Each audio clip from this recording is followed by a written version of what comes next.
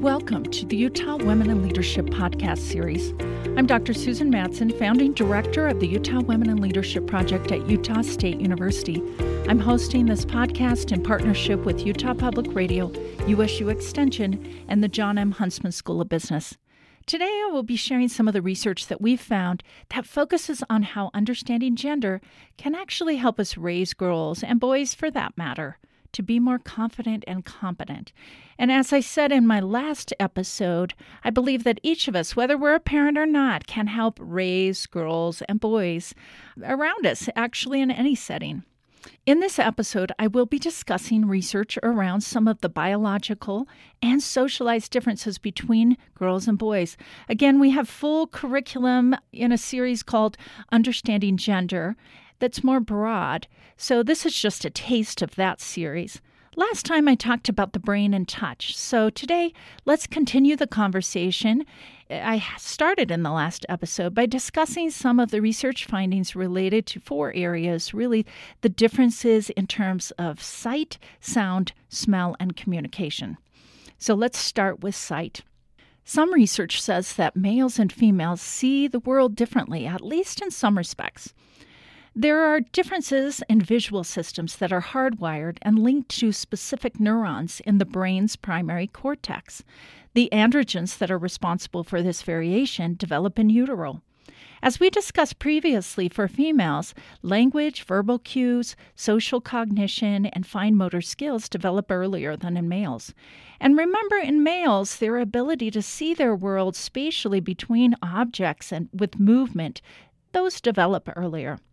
This suggests a sex-related difference for attention to objects versus space relations, which is best exemplified by how males and females navigate their environment. Now, according to some research, men perform better than women in situations that favor using direction, like north, east, south, west, whereas women perform as well as men or better when landmarks are available for orientation. Tasks that favor males may include targeting skills, such as throwing darts, mental rotation of objects, and tracking moving objects. Tasks that favor females are recognition, memory, verbal fluency, and names. One is not better than the other, it's just the way it is. Think back to the hunter-gatherer analogy in my last episode. Because the male brain has a higher concentration of male hormone receptors in the visual cortex, about 25%, they can detect quick changing details from afar, which gives them an evolutionary advantage. Females, because they understand verbal cues, can multitask and are more socially cognizant, which also has evolutionary advantages.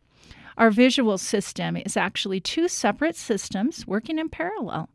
According to sources, one system is used more by boys to see. So, where is it? And the other system is used more for girls to see, what is it? Researchers discovered that infant males prefer to look at moving mobiles, and infant females prefer to look at the human faces.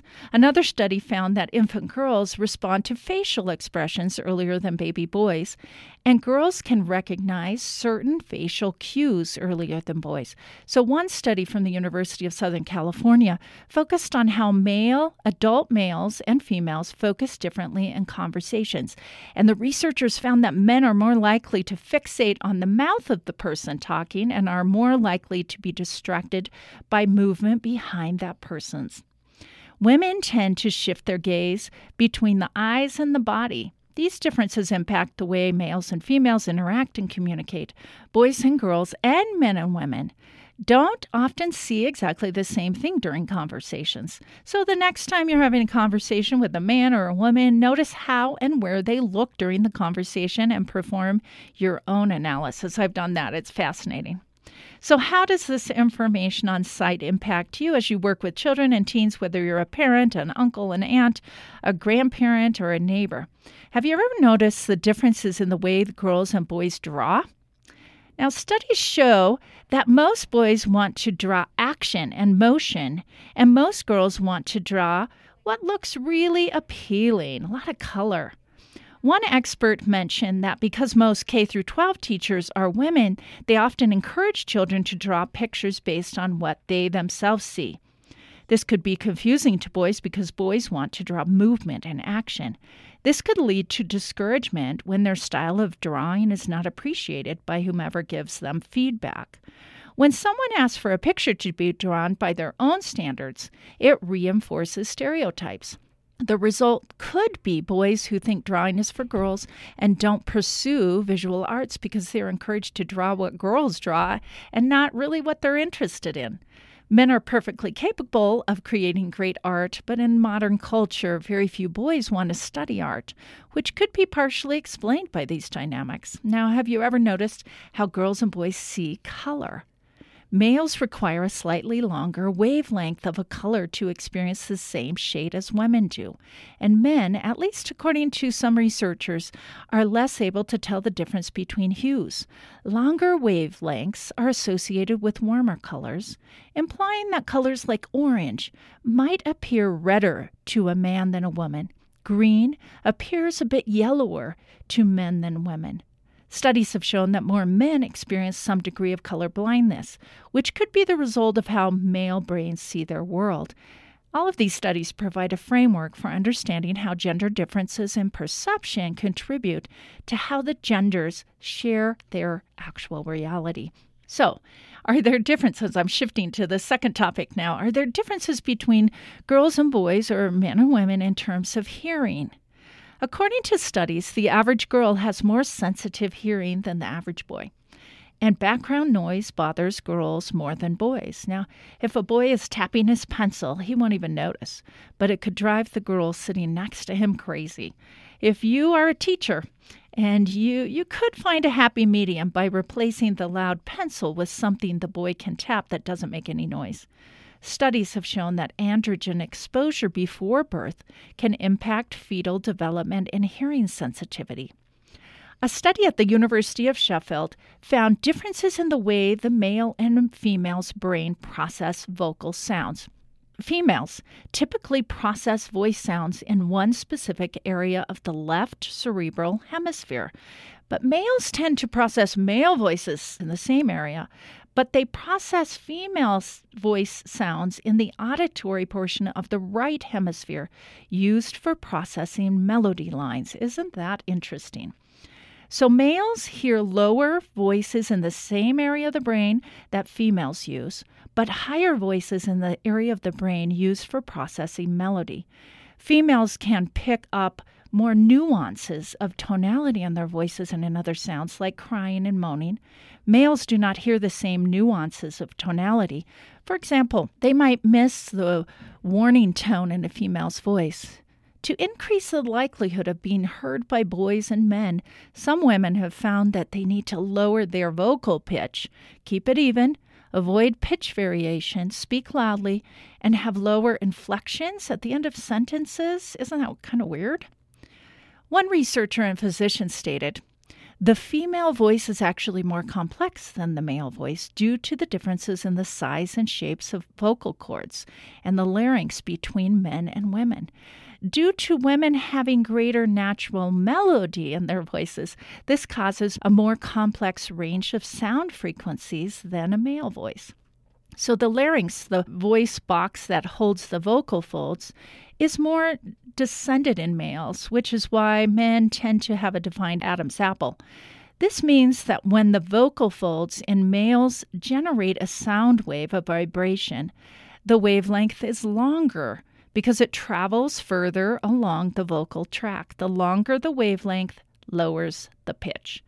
So the sound of a voice triggers the auditory section of the brain to determine the various factors around the person speaking, like gender and age and appearance.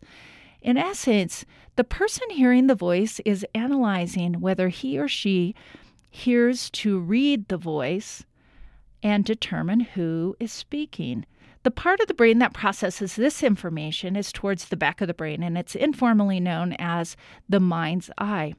A fascinating study done by the University of Sheffield found that people who hear hallucinatory voices usually hear men's voices. Now, psychiatrists believe that these hallucinations are caused when the brain spontaneously activates, creating a false perception of a voice. The reason these voices are usually male could be explained by the fact that the female voice is so much more complex that the brain would find it harder to create a false female voice accurately as compared to a false male voice. I thought that was interesting when I researched this. Now, how children hear has a direct impact on how they learn. For example, a soft-spoken teacher, especially a woman, may not be heard by boys in the back of the class, and this could cause boys to lose interest and be disruptive. The teacher can either speak much louder or move boys to a place where they can hear more easily. However, as you know, boys in the front of the class may be more disruptive if they're not with their friends. Studies have shown that girls have a higher sensitivity to sound. As mentioned, in classroom settings, girls could be distracted by noise levels that boys don't even register. Understanding how to adapt to the differences in how boys and girls hear is critical. Tips from our sources include things like avoid raising your voice with girls, and if you are soft-spoken, speak up so boys can hear you. Boys generally acquire information easily through visual methods, particularly if the information involves pictures or graphs rather than words, and girls, on the other hand, are good at they're more auditory learners and can listen and take notes. Now, just a reminder of something I said earlier. There is a continuum, a sex continuum. So not all girls are the same and not all boys are the same. These come from both biology, as I said before, or socialization. We really need to be aware of these differences as we are influencers, but again, not to use this information to box in either girls or boys or men or women. Sometimes it's tough. We all have so much unconscious bias, and gender is one of the strongest characteristics of an individual that we have so many biases around. Of course, race and ethnicity is another one. So the intersection of race, gender, and race is really important to learn about as well. So let's shift to the third area for today, and that is smell. Did you know that there are differences in the ways boys and girls smell? Since the late 1800s, researchers have been studying how females and males differ in their ability to smell, and they are really getting conflicting results. So most studies conclude that for select odors, women outperform men on odor detection tests. Now, here's how the data stacks up. I don't know if you're going to hang on to these numbers, but I'll give them to you anyway. Women, on average, have 16.2 million cells in what is called the olfactory bulb, and men on average have 9.2 million cells in that area. So women 6 million, men about 2 million. With neurons related to smell, the average woman has 6.9 million and the average male 3.5 million. Cells that help the brain process information that relate to smell average about 9.3 million in women and 5.7 million in men. Okay, can you see the difference? Women have many more than men. Women, by design, have more to work with in terms of distinguishing odors than men. Women consistently score higher than men on standard odor detection, discrimination, and identification. One researcher has claimed that the superior olfactory ability of females is evident even in newborn babies. Most females tend to memorize odors of familiar items, and how something smells really does matter. However, with boys, smell isn't as important. Why does smell matter in like a classroom or in your home or in other settings? Well, think of interacting with someone who has bad breath or body odor. For most girls and women, once they lock into that odor, they have difficulty concentrating on anything else. Understanding these sex differences and reactions to different odors could help us, especially as parents, find creative solutions to learning and just growth and how to impact in various ways. Sex differences in detecting odor, especially for women, have been linked to the menstrual cycle, pregnancy, and hormone fluctuations. Now, think of a pregnant woman having difficulty with certain odors because it makes them nauseated.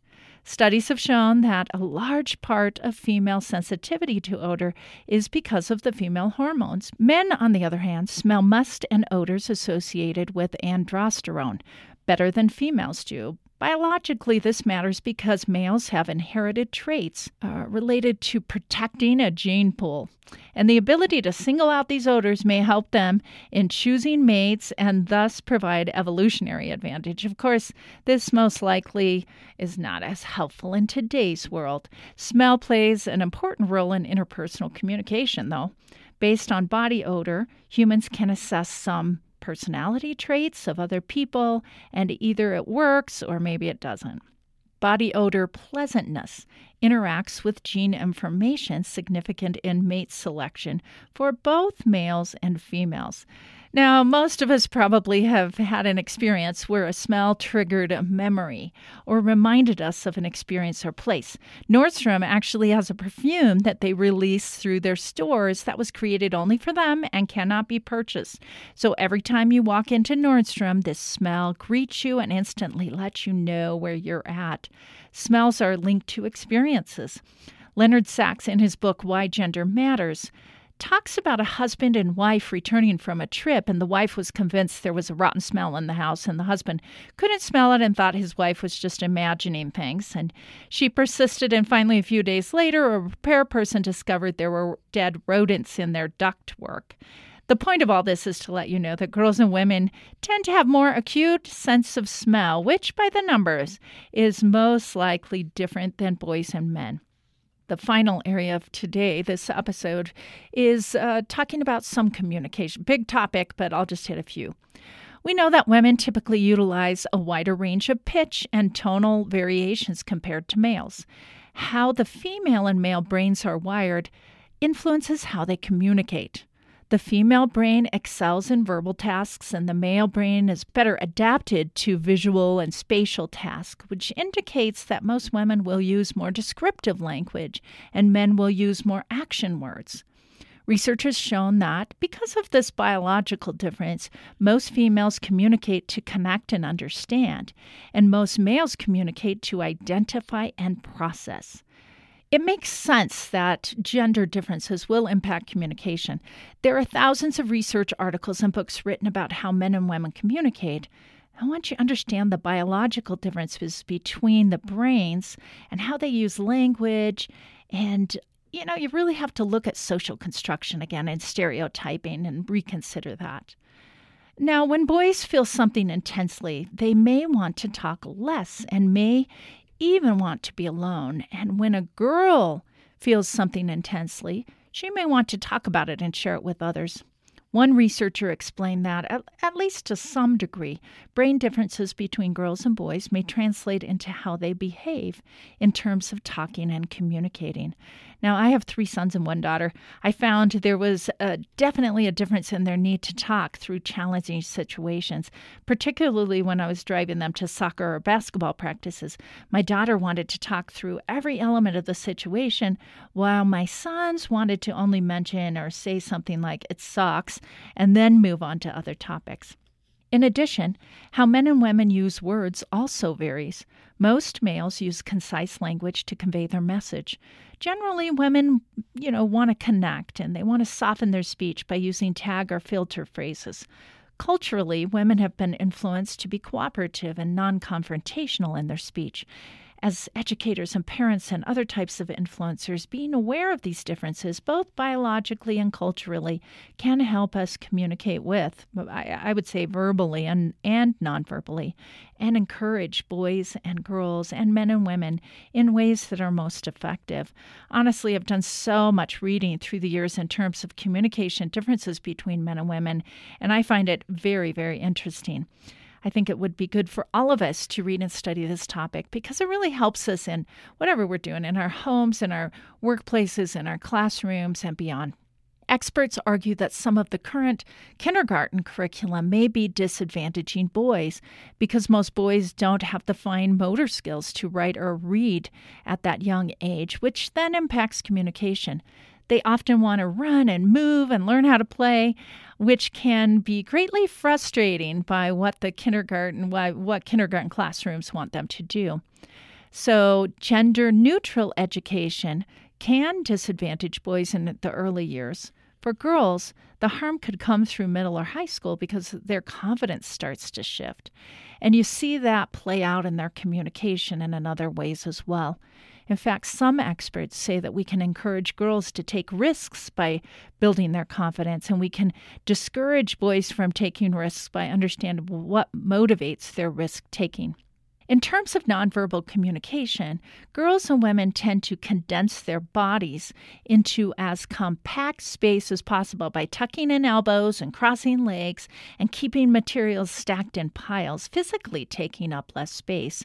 And boys and men tend to expand when speaking. They take up more physical space and have a relaxed body posture. Several studies have shown females tend to display more animation in their facial expression than men. They smile more and make eye contact more often. Think about how these differences impact how they perceive, or how we, I should say, perceive males and females, men and women. There is definitely evidence in the research that I've done and others have done through the years that some of this could be biological, but a lot of this is our upbringing and its socialization. It's unconscious to most of us. For your information, Amy Cuddy has an excellent TED Talk that is based on her research on how body language reveals how we are perceived.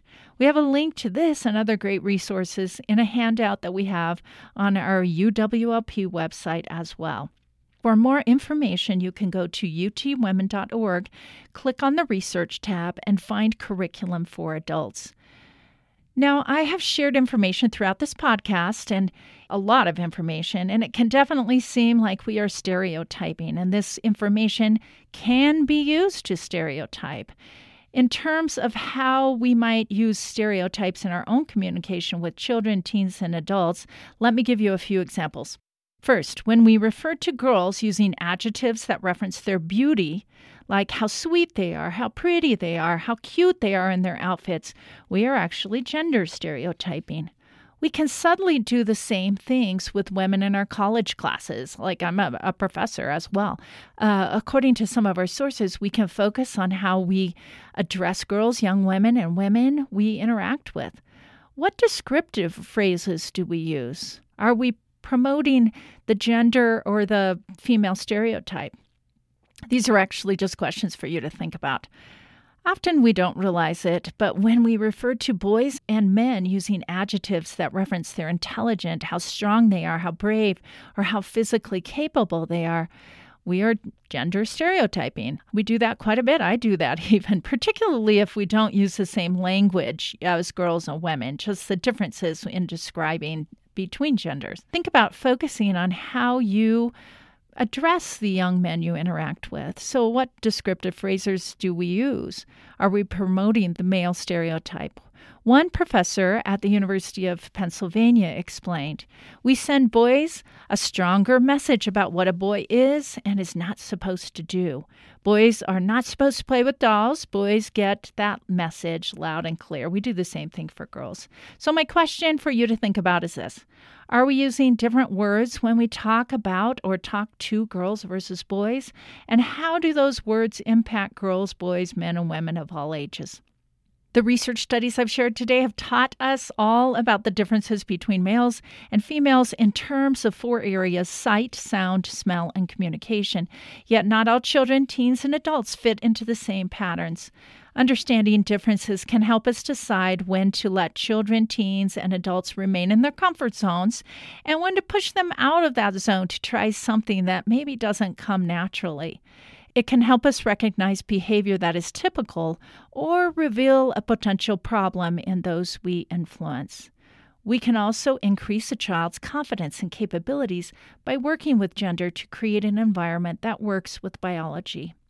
Thanks so much for joining us today on this podcast series hosted by the Utah Women in Leadership Project at Utah State University in partnership with Utah Public Radio, USU Extension, and the John M. Huntsman School of Business.